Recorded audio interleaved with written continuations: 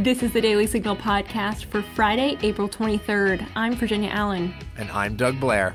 Democrats have introduced a new bill to expand the Supreme Court from 9 justices to 13. Giancarlo Canaparo, a Heritage Foundation legal fellow, joins the show to explain why Democrats are seeking to expand the High Court and whether or not the Constitution allows for the court to be expanded. And don't forget, if you're enjoying this podcast, please be sure to leave a review or a 5-star rating on Apple Podcasts and encourage others to subscribe. Now, on to our top news.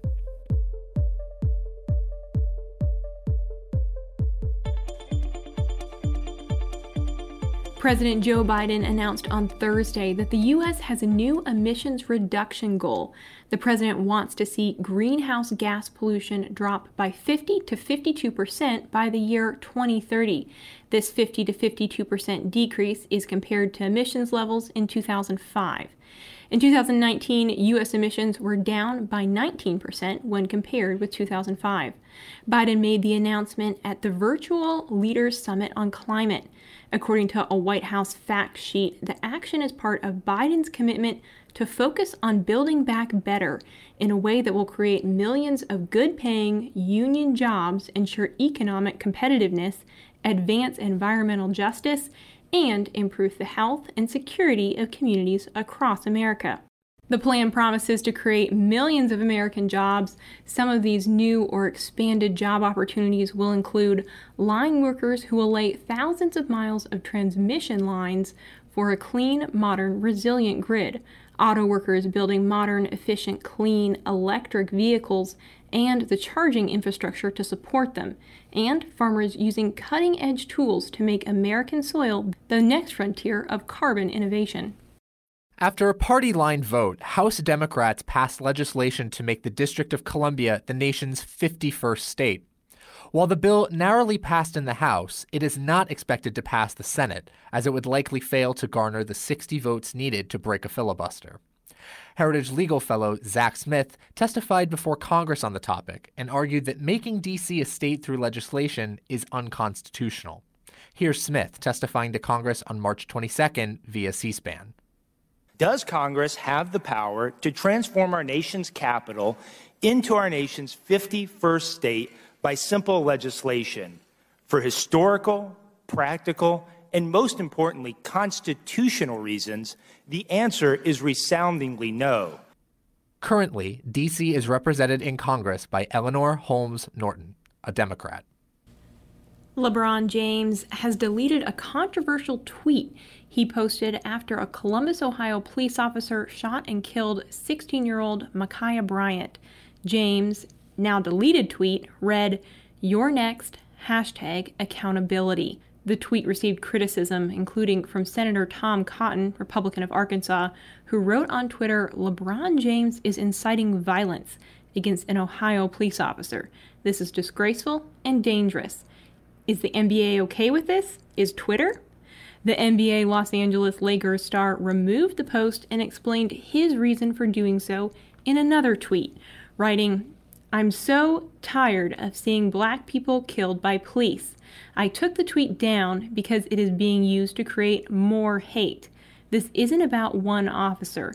It's about the entire system, and they always use our words to create more racism. I am so desperate for more accountability." Footage from the officer's body camera appears to reveal that 16-year-old Bryant had a knife and was preparing to stab another individual when the police officer shot her.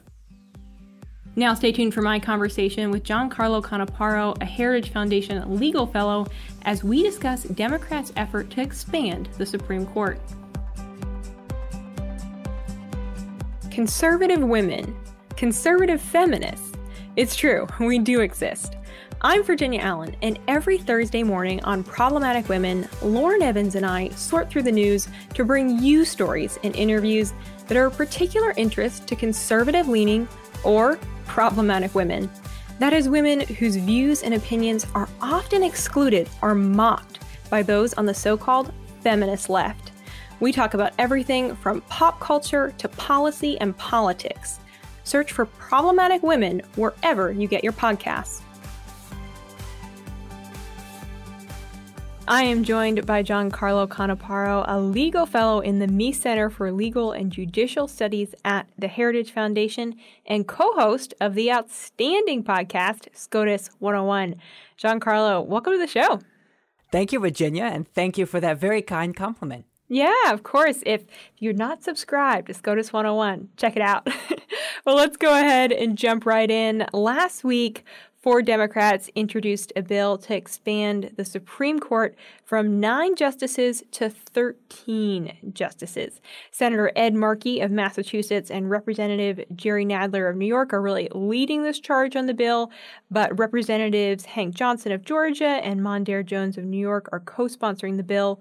So let's begin with the arguments from the left. Why do these Democratic lawmakers argue that the Supreme Court needs to be expanded, and specifically expanded right now? You know, that's actually an interesting question because it assumes that there's a connection between Democrats' stated concerns about the Supreme Court and their solution. There's not, and that makes the question sort of difficult to answer. Let me show you why by explaining first what Democrats are saying is the problem with the Supreme Court. So Senator Markey has said the court is, quote, broken, and he has claimed that most Americans view the Supreme Court as a partisan political institution. Rep. Nadler has said that the court needs, quote-unquote, balance after Republicans' what he calls norm-breaking actions leading to its current composition. What you won't find among these statements is any explanation of why the court is broken, and you won't find anyone actually defending the talking point that Americans view the court as broken, because that is actually belied by polling after polling after polling. Americans overwhelmingly have the most confidence in the Supreme Court of any of our government branches, and it's not even close. So their argument is based on a faulty premise, right? It's not clear why court packing would even fix whatever their problem is. So this begs the question, what's really going on? Thankfully, there are a few Democrats who aren't sticking so close to their blurry talking points, and they've shined some light on the real issue. Here's a quote, for instance, by Democratic Rep. Hank Johnson.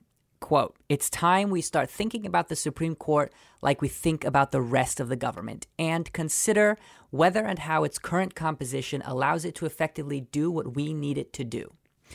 2 things stand out to me there. If Senator Markey is right, that Americans view the court as political, then Rep. Johnson is wrong that we should think about the court like we do the rest of the government, political. And when Johnson says that the court should do what we need it to do, what does he mean other than deliver progressive political policies? And that's what this boils down to. Democrats fundamentally fear a court that will not be a rubber stamp to a left-wing agenda. A court that holds the Democrats' agenda up to constitutional scrutiny is not a court they want. Wow. Okay. So thank you so much for that breakdown. That's really, really helpful, because I think that has been the question is, wait a second, it certainly doesn't seem like the Supreme Court is broken. So why all of a sudden are we hearing this talking point that it is? It was really powerful on the day that Senator Markey of Massachusetts introduced the bill with the other lawmakers. There was a post that was circulating all over Twitter that was 2 pictures. On one side, you saw Senator Markey, this was from several years ago, and he was delivering remarks behind a podium with a sign attached to the podium that read #WeNeedNine. In other words, we need 9 Supreme Court justices. Now, the other picture was also of Senator Markey just last week, now standing behind a podium with the sign attached that read "Expand the Court." 2 very contrasting images of the same individual. Why do you think Senator Markey and the other Democrats have changed their views on this issue, and changed them pretty quickly? Yeah, you don't have to look hard to find hundreds of comments like that from almost any Democrat who's been in office for more than a couple of decades. And that's just further evidence that this is pure partisan politics that motivates this change. There is no principle here except the principle of power. So the bill has been introduced, but it hasn't been voted on yet in either the House or the Senate. What would need to happen for this bill to get a vote on the House floor? Very simply, for Nancy Pelosi to advance it. Okay. And we know from what Pelosi has said that expanding the court is not off the table. She has also definitely not promised that she she will bring a vote on this bill. So I guess we'll wait and see what happens there. How likely do you think it is that, Congress will call for a vote on this? In the short term, not likely. But talk to me again after Biden's court-packing commission concludes its 180-day-long consideration of the issue. If members of the committee, and I say members rather than the committee as a whole, because the committee is bizarrely not empowered to issue a recommendation, but if members of the committee back court packing or Biden decides to back court packing, Pelosi will change her position in a heartbeat and the bill will get a vote. So you mentioned that commission that President Joe Biden has established.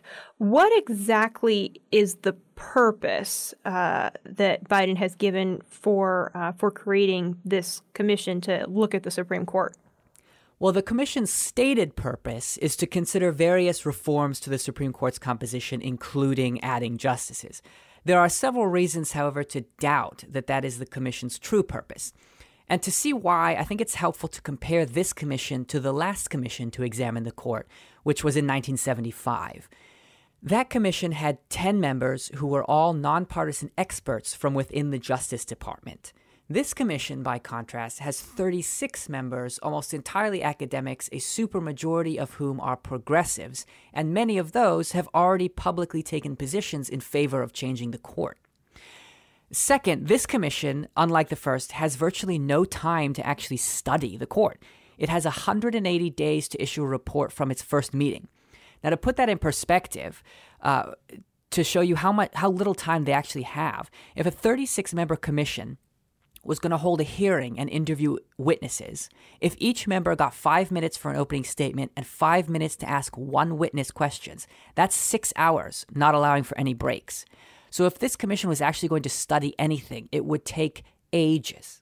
Finally, this commission has not been empowered to issue any recommendations, which the first, of course, was. So what is it doing, really? It's not studying the court. It's not identifying any real problems. And it doesn't have the time to identify any solutions to these fictional problems. So the truth is that it's probably serving a stealth partisan purpose to remind the court that the political party in power will A, continue to publicly tarnish its reputation, and B, try to change it if it doesn't deliver the political outcomes that the party wants. Constitutionally, is there anything that says there can only be X number of justices on the Supreme Court? No, the Constitution doesn't set a number, but we've had 9 since 1869.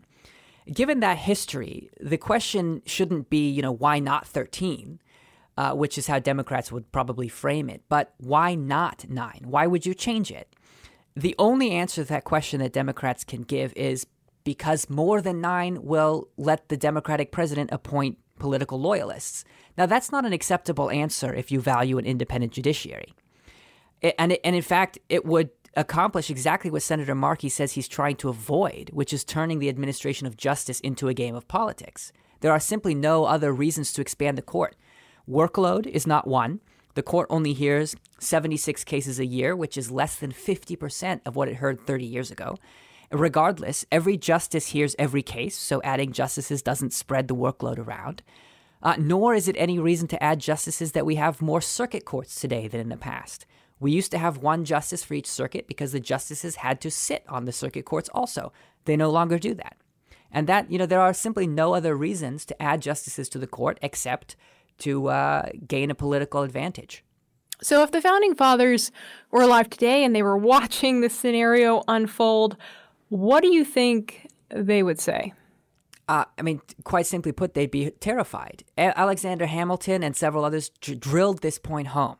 An independent judiciary is essential to a government that protects liberty, and a liberty-protecting government that governs according to the will of the majority but protects the rights of the minority cannot exist without an independent judiciary. Packing the court for political purposes is the end of judicial independence, pure and simple. Wow. So then, how concerned should we be? Because obviously, the Democrats control the House and the Senate. So if this bill does come on the floor for a vote, what do you think the likelihood is that we're going to see this push through and before we know it, there'll be 13 justices on the Supreme Court.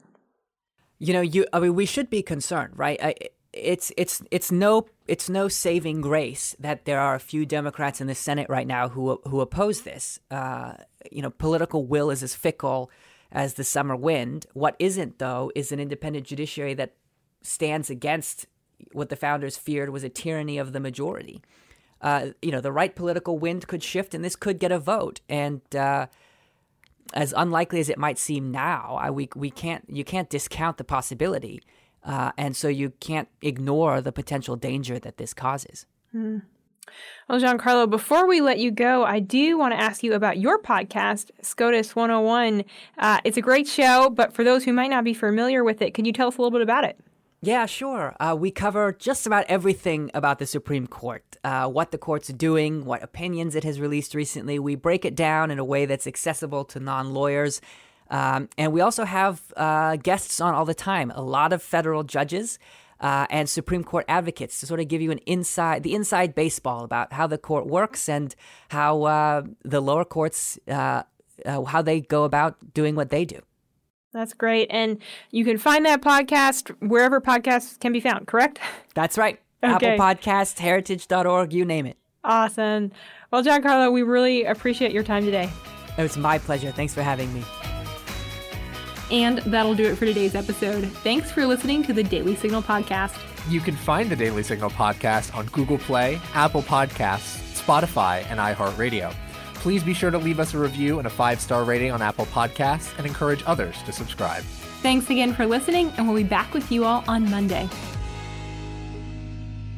The Daily Signal podcast is brought to you by more than 500,000 members of the Heritage Foundation. It is executive produced by Kate Trinko and Rachel Del Giudice. Sound design by Lauren Evans, Mark Guiney, and John Popp. For more information, visit dailysignal.com.